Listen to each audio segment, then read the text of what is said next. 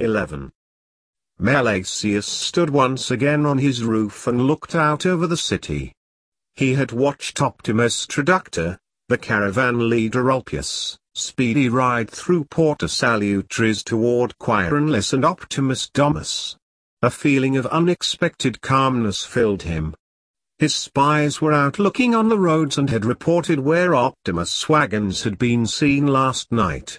It was important to know, as early as possible, what trade goods were on its way toward Rome. Competition was fierce among them all. He clenched his teeth and turned his gaze towards Quirinus. Piss on Optimus and his luck. I will lose 10,000 denarius, and on top of that, I'm forced to live with his superior and smug smile when he collects the due. During one evening a few months earlier, they had made a bet. They had both separately fixed a caravan of wagons filled with gods, and put their sons as leaders. Optimus' son Cornelius and his own eldest son Germanicus should sell their goods in Macedonia and then return as quickly as they could. Everyone in the tavern had heard the bet, and now the loser had to pay or become a laughing stock. He could not control the irritation that started to gnaw in him, the calmness gone. It felt like a burning lump in the chest. Melasius Infiltrator Biblius, carefully placed in the Optimus organization, had during the evening given him disturbing news. Optimus had been in a long meeting with Longvinius. Well, so that was the reason for him being late for the inauguration. Why a long meeting? What is he up to now? Is it some sort of a trap? Is it about the new law? A new war? By Mars Pisspot, where is Germanicus? Germanicus was his firstborn son. He was given his name when Melasius and his wife Messalina had been on a journey to visit the northern barbarians. They had been in Germania, so they were sure it was an omen from the gods. Father and son were quite similar in many ways, and he was proud of him. Both were heavily built, tall, hard and resolute when it was needed. As well as an inherited awareness to sense danger, important when you are out on unknown roads. He will become Dux Vimanlis one day. When I decide to retire, he thought with pride. Melasius asked the gods to protect his son. But now he wanted to give him a scolding for losing bet. It was clear that Biblius did not have close access to Optimus, the spy did not get the information he wanted. But, it's just a matter of time before Biblius has managed to place himself into a better position, he thought. I have to instruct him to try to get closer to Gaius. He is weaker and easier to manipulate. If only I knew what message Ulpius brought or what Optimus and Longvinius spoke about. Then I might have my chance to crush him. Laura Melasius, excuse me. Tarak Navarros was one of his most trusted traductors. He was big and muscular, with a weather-beaten face that resembled dark oak and a large head crowned with dark curly hair. Yes, what is it, Tarak? There are rumors among your men that the Senate will take over the arms trade. Many are worried about their future work. They say that the ban will soon take effect. We will be punished very hard if we try to smuggle. Ha, if it's true, the Senate will have major problems with angry citizens, perhaps even a rebellion, and they do not want to spoil the tranquility of the city now when the Emperor soon is back home. Melasius snorted at the idiotic rumor. Some say that Senator Gobulus has ambitious plans to stop the law the traders fought so hard to get through. It's nothing new. Maybe not, but one of my men saw Optimus speak with Longvinius during the day yesterday. Before that, Longvinius had been in contact with Gobulus. They seemed happy. Coincidence? There are many who do not believe so. It means nothing, Tarak, Melasius responded, with a short detached voice.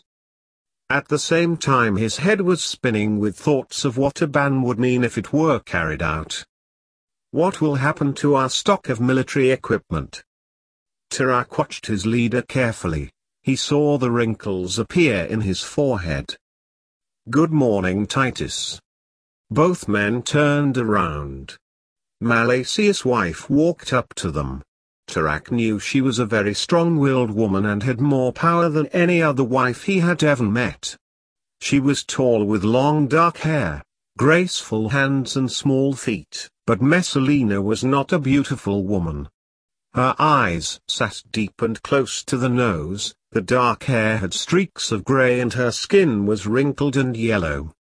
Her mouth was too large and uneven teeth did not improve the appearance. A few steps behind her came Telia, which was their only daughter. Thanks you, and good morning to you, Telia, Melasius said with a soft voice and felt the heat in his chest when he saw his daughter. What? It's a fine morning. Good morning, Tarak. Oh, good morning, Mrs. Melasius. Melasius looked at his wife with clear suspicion in his eyes. Just came up to ask if you want breakfast. She held up her hand in front of her eyes and squinted at the sun that slowly rose over the horizon. Actually, from the corner of her eye, she was looking at Tarak, whose gaze was fixed on Telia. Their daughter had in the last year been growing and her female forms had become obvious. Telia was only 15, but he looked older. She had a narrow waist, distinctive hips and large breasts. Her dark, curly hair lay in waves down her shoulders. Messalina knew that she brought out desire in men.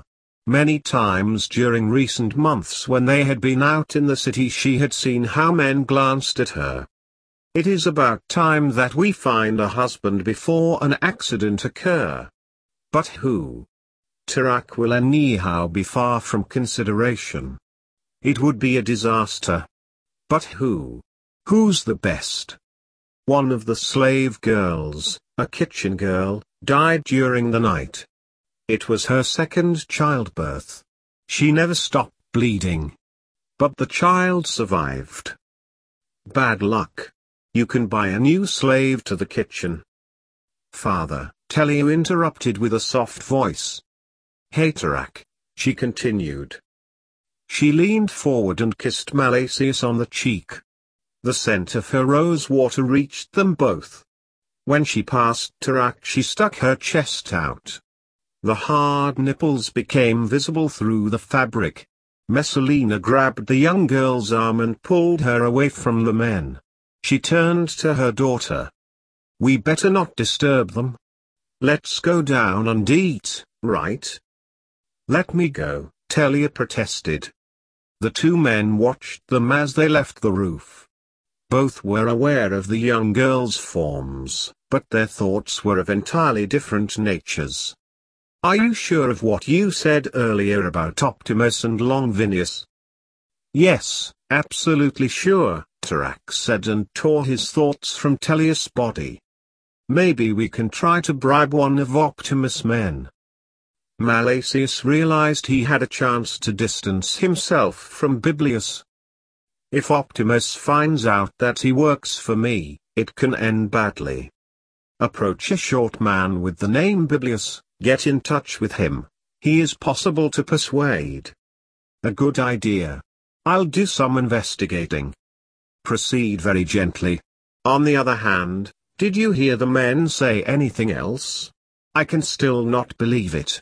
Optimus can never agree to let the Senate take over. Why should he? All will lose, even he himself. So, they heard nothing else? Think Tarak. Worried, Tarak looked at his leader. Nothing. Nothing else. It was all that the men told me. Tarak backed unconscious away one step. The anger of Melasius was obvious. Something suspicious is going on. Credo, believe me, believe me. That pissing rat Optimus is for sure having some sort of sinister plan going on. May he rot in the underworld. Yes, but what? Tarak asked mostly to himself. Melasius' brain was boiling with thoughts. There are huge sums to earn if I can predict Optimus' next move. If he has talked to Magistratum, it must have something to do with the arms trade. Ensure that all transport leaders are beginning to load the wagons with our stock of weapons. Every pissing sword, shield and spear. Then you can contact Publius. Offer him 1,000 denarius if he can obtain more information to help me figure out what Optimus is doing. A bright sun had now risen above the horizon and over the rooftops. It warmed them and eased the chilly wind. Optimus will send me your and Publius' heads if you are not careful. By all the gods, do not fail and do not be discovered. Do you think Optimus has a man among our own? Tarak asked gently. Melasius' eyes gleamed in the morning sun. He rubbed his chin with his crippled hand. Would not surprise me, but I hope for his spy's sake that I may never find out who he is. Hard to imagine, all our men are hand-picked a long time ago. Titus Melasius studied his caravan leader since many years. A shock went through Tarak. I hoped so. We hoped so, for his own well-being, he said again, his voice colder than ice.